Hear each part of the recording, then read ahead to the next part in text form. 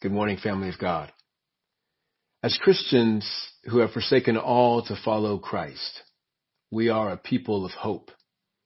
Now, that hope is not defined as wishful thinking or naive optimism or even escapism. That hope is a confident expectation, an assurance that God will keep his word and will fulfill his purposes. As I was preparing the message for this week, I was reminded of that passage in Jeremiah chapter 9, verses 23 and 24, when God speaks to the prophet Jeremiah and says, "Thus says the Lord, let not the wise man boast in his wisdom. Let not the mighty man boast in his might. Let not the rich man boast in his riches. But let him who boasts boast in this, that he understands and knows me, that I am the Lord, who practices steadfast love, justice, and righteousness in the earth. For in these things I delight, declares the Lord." If this pandemic has taught us anything, it has taught us that we can't boast in wisdom. It has taught us that we can't boast in our might. It has taught us that we can't boast in our riches. Our wisdom fails. Our might fails. Our riches fail. None of those are secure enough. None of those are stable enough. None of those are sound enough for our hope. The only one worthy of our hope is the Lord, the God who practices steadfast love, justice, and righteousness in the earth. This is the God who is most fully revealed in the person of Jesus Christ, whose steadfast love led him all the way to the cross, whose justice led him to lay down his life for the unjust, whose righteousness led him to give himself as the unblemished sacrifice to atone for our sins. Jesus cares about his love, righteousness, and justice being practiced in the earth in real time, in our context, so that more people would know the love of God and spread his love, his justice, his righteousness in the world. Now we see today the effects of a world where hope is lost. Our friend, Mr. Hughes, puts it memorably. What happens to a dream deferred? Does it dry up like a raisin in the sun? Or fester like a sore and then run? Does it stink like rotten meat? Or crust and sugar over like a syrupy sweet? Maybe it just sags like a heavy load. Or does it explode? In the span of about 24 hours between May 31st and June 1st, 1921, a white mob descended on Greenwood, a successful black economic hub in Tulsa, Oklahoma, then known as Black Wall Street, and burned it to the ground. Some members of the mob had been deputized and armed by city officials. In what is now known as the Tulsa Race Massacre, the mob destroyed 35 square blocks of Greenwood, burning down more than 1,200 black-owned houses, scores of businesses, a school, a hospital, a public library, and a dozen black churches. Now that summary was provided by Human Rights Watch, and it sadly but accurately described the situation 99 years ago today in North Tulsa.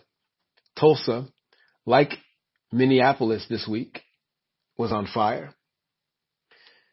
Hope can be hard to find today. And when that happens, sometimes deferred dreams explode. So what does God call us to do? As the hope people, what does God call us to do? Well, that's what we want to talk about today. So before we go any further, let's bow our heads and pray and ask God to help us to hear his word today. Our Father, we thank you for being a God of hope. We pray that you would equip us as a people of hope to do the work of hope and live lives of hope for your glory. Heal the broken, mend the wounded, give us strength, we pray in Jesus' name. Amen. Let's read our text. Philippians chapter 1, verses 18 through 26. Yes, and I will rejoice. For I know that through your prayers and the help of the Spirit of Jesus Christ, this will turn out for my deliverance. As it is my eager expectation and hope that I will not be at all ashamed, but that with full courage now, as always, Christ will be honored in my body, whether by life or by death. For to me, to live is Christ, and to die is gain. If I am to live in the flesh, that means fruitful labor for me. Yet which I shall choose, I cannot tell. I am hard pressed between the two. My desire is to depart and be with Christ, for that is far better. But to remain in the flesh is more necessary on your account. Convinced of this, I know that I will remain and continue with you all for your progress and joy in the faith, so that in me you may have ample cause to glory in Christ Jesus because of my coming to you again. So as the Hope people, what does God call us to do?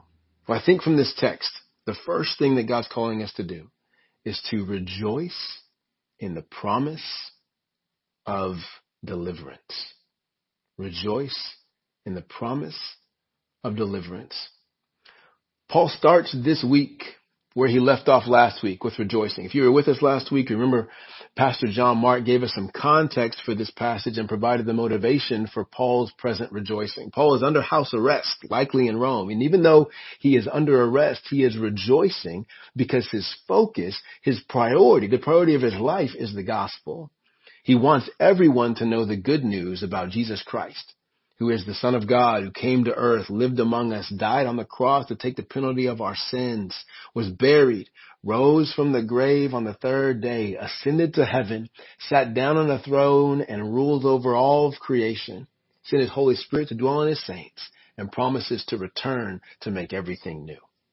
All who trust in him will participate in that new creation and will be with him forever. Paul's focus is that gospel. And because the gospel is being spread even through his imprisonment, Paul rejoices. And I hope that this past week, in some way, you've been able to rejoice in the Lord and celebrate his goodness. This week, Paul starts by saying, yes, and I will rejoice. So not only have I been rejoicing, but more rejoicing is in my future, is what Paul says. How does he know he will rejoice? Well, the answer is in verse 19. He says, for I know that through your prayers and the help of the Spirit of Jesus Christ, this will turn out for my deliverance. Paul is rejoicing because he is confident that through the Philippians' prayers for him and through the Holy Spirit's work, Paul will be delivered. How exciting. I bet the Philippians are excited about that. But now we have to ask the question, what does Paul mean by deliverance? Last week he was excited about his imprisonment because he was sharing the gospel with the imperial guard. Now is he getting out of prison? Well, if we look at the verses that follow, Paul seems pretty sure that there's a really good possibility he's going to die at the hands of the Romans. The Romans aren't jokers about capital punishment. So what does Paul mean by my deliverance at the end of verse 19? Well, to understand this, we need to recognize that Paul here is quoting the Old Testament when he says, this will turn out for my deliverance. It's not in quotation marks in my Bible, much probably like yours, it doesn't have a footnote here, so it's hard to spot. But here, Paul is taking a line from the ancient book of Job. Now, Job was a wealthy man with a large family. He had a wife, 7 sons, 3 daughters, many cattle and sheep and camels. And in the span of just a few days, Job tragically lost everything. Everything. His possessions were either stolen or burned. All of his kids died in a crazy windstorm. And then he got severely sick. It was honestly like a riot, an epidemic, and a devastating Oklahoma tornado all in one. I know you can imagine that. Some friends try to come and comfort him, but they aren't very wise. They're the kind of friends who troll you on Facebook and negate everything you say. They talk too much and give unhelpful advice for how to deal with his grief. And their main logic is this. This is their main logic. Here's how the world works, Job. If you do the right thing and don't break any laws, you'll be fine. In fact, you'll even be rewarded. If you do the wrong thing and break laws, you'll be punished. Now, you're obviously being punished, which means you probably broke some laws. You must deserve the treatment that you're getting. That's the advice that his friends are giving him. Comfortable or comforting. No? I don't think so either. It's insensitive, it's naive, it's illogical. It denies the real complexity of the situation, and it paints an insufficient picture of the nature of God. So listen to how Job explains the situation of what his friends are doing to him. In Job chapter 12, verse 4, he says this. He says, I am a laughing stock to my friends.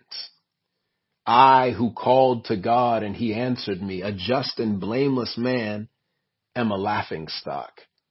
In the thought of one who is at ease, there is contempt for misfortune. It is ready for those whose feet slip. Do you hear the shame that Job is facing? Do you see how exposed he is? Even his friends are laying him bare, rubbing salt in his wounds. But listen to his response.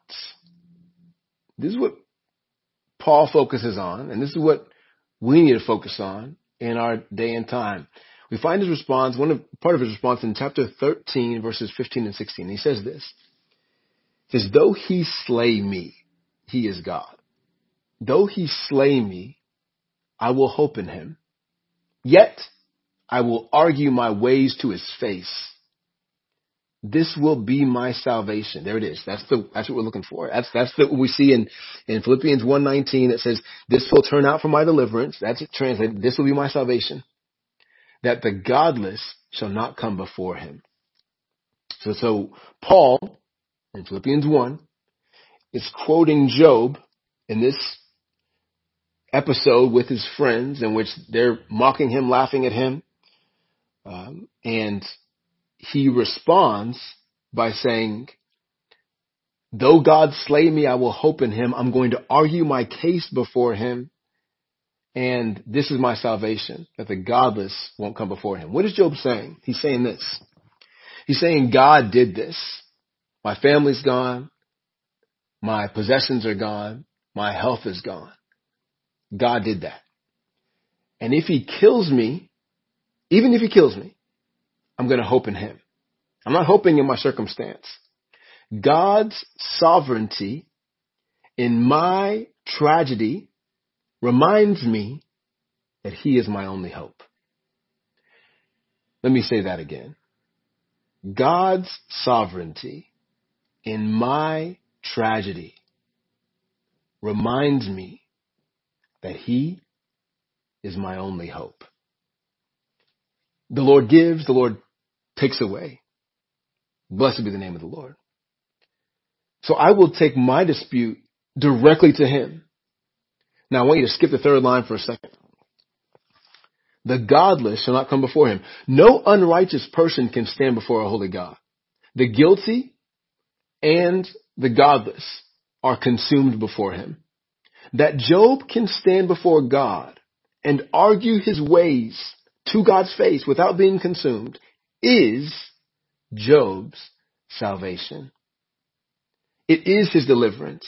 It is his vindication. It proves that though his friends consider him a laughing stock, he is in reality a just and blameless man. That's from chapter 12, verse 4 again. So the word deliverance is this word vindication. Psalm 135, verse 14 says, for the Lord will vindicate his people and have compassion on his servants. Now, Paul, like Job, is rejoicing in the promise of his vindication. Though rivals mock him, though authorities imprison him, even if the government kills him, God will vindicate him. We know Paul is sure of this because of a couple things he says about death in this passage. Look at verse 21. For to me to live is Christ, and to die is gain. How can death be gain for Paul? He answers that in verse 23. I am hard pressed between the two, between to live and to die. My desire is to depart and be with Christ, for that is far better. Do you hear Paul's confidence? He knows that death for him is life with Christ.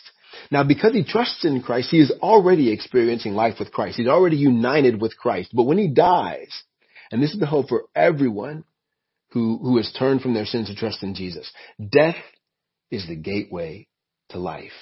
And that life is far better than this life. If you're watching or listening to this message and you haven't turned from your sins and received God's gift of life, you can do that today. It's an act of faith of saying in your heart, God, I need you. I'm a sinner who has turned from your way. Forgive my sins. My life is yours. And God will change the trajectory of your life so that death for you means the gateway to life with Jesus forever, to a new creation where there's no more tragedy, no more pain, no more sickness, no more racism, no more oppression, where righteousness, peace, and joy dwell. You can be like Paul, assured that God will vindicate you for good when Jesus comes. Now, family, there is a lot of unrest and trepidation in the world right now. And it's almost guaranteed that if you try to share the gospel, if you try to stand for justice, if you try to love people, you will be misinterpreted, you will be misunderstood, and you will be misheard. With how polarized our society is right now, someone will think you're wrong for trying to love your neighbor. Love anyway.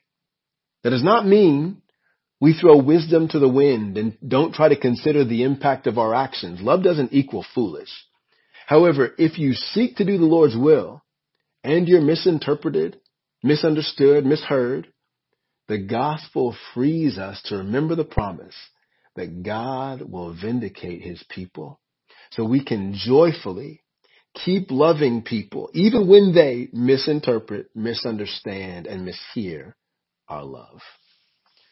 So the first thing that I think God's calling us to do is to rejoice in the promise of our vindication, our deliverance, our vindication. Now, I obviously can't take as long on the next point, but it is important and it leads into the final point. The second thing we learn to do from this text is to rehearse the magnification of Christ in our bodies. Let me tell you what I mean. Look at verse 20. As it is my eager expectation and hope that I will not be at all ashamed, but that with full courage now, as always, Christ will be honored in my body, whether by life or by death. Now, Paul's talking about his hope, and here it is, that he won't be ashamed, either in his testimony before people, even though people are mocking him, or before God when Jesus comes. He won't be ashamed. There's no shame left for Paul because he's confident in Jesus. And that with full courage, the idea here is an openness or in a visible public way. Now, as always, Christ will be honored in my body, whether by life or by death. Christ will be honored in Paul's body. Christ will be magnified. And this is in my body, my public life, my life in the flesh. Paul says, when you look at me and what I'm doing, what I'm giving my time to, you'll see more and more of Christ in me. Notice, Paul says Christ will be magnified in his body. He is confident that Christ will be made much of in his life.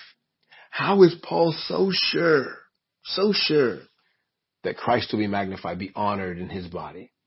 It's connected to the promise of vindication. Christ has promised that death in Christ is gain. So Paul can be certain of Christ's commitment to his lifestyle of honor.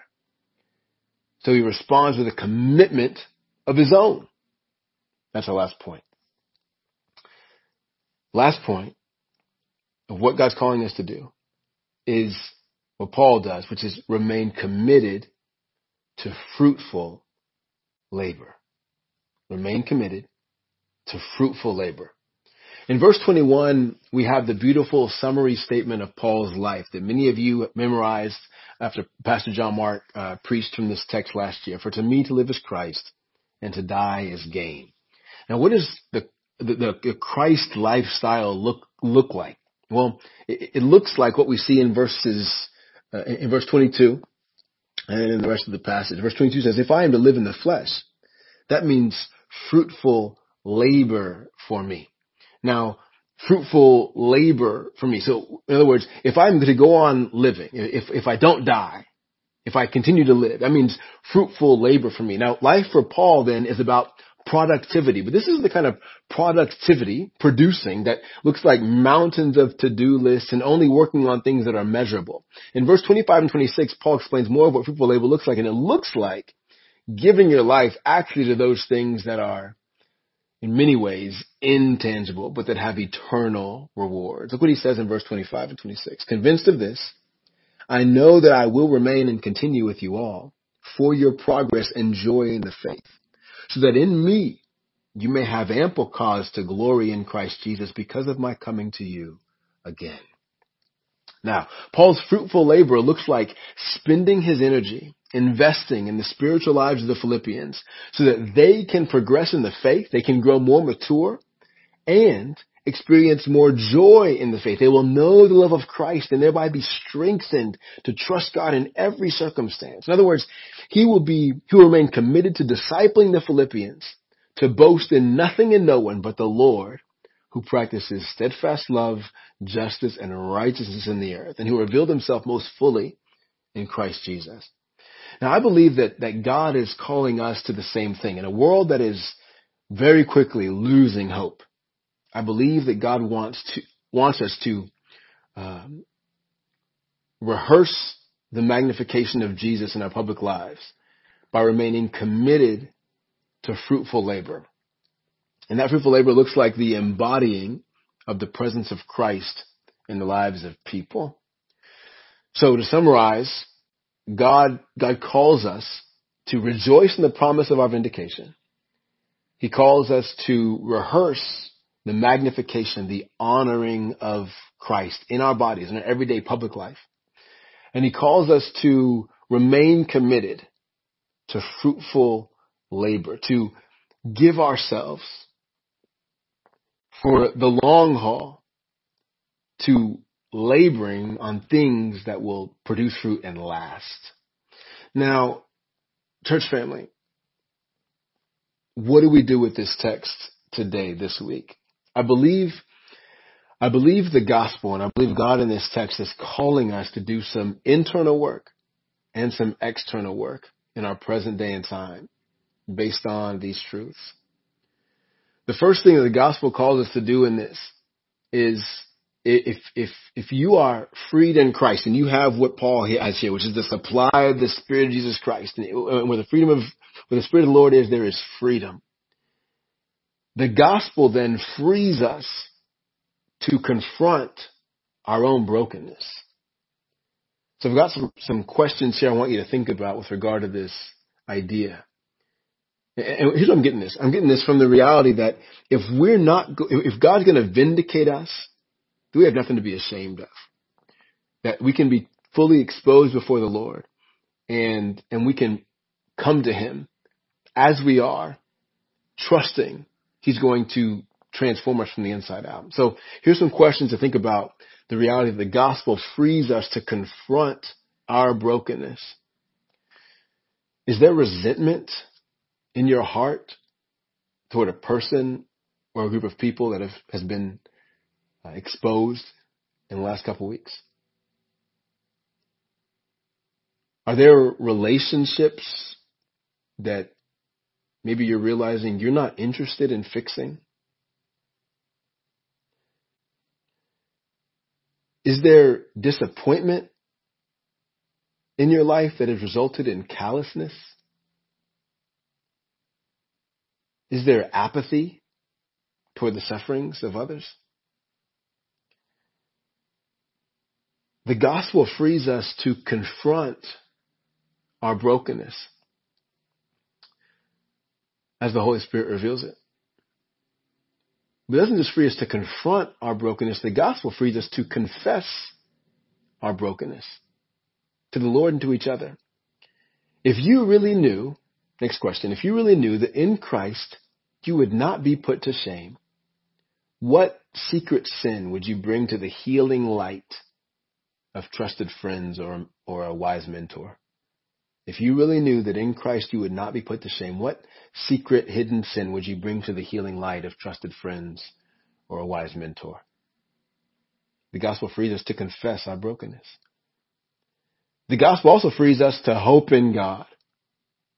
Is there injustice that you feel helpless to fix right now? Is there any injustice you feel just helpless to fix?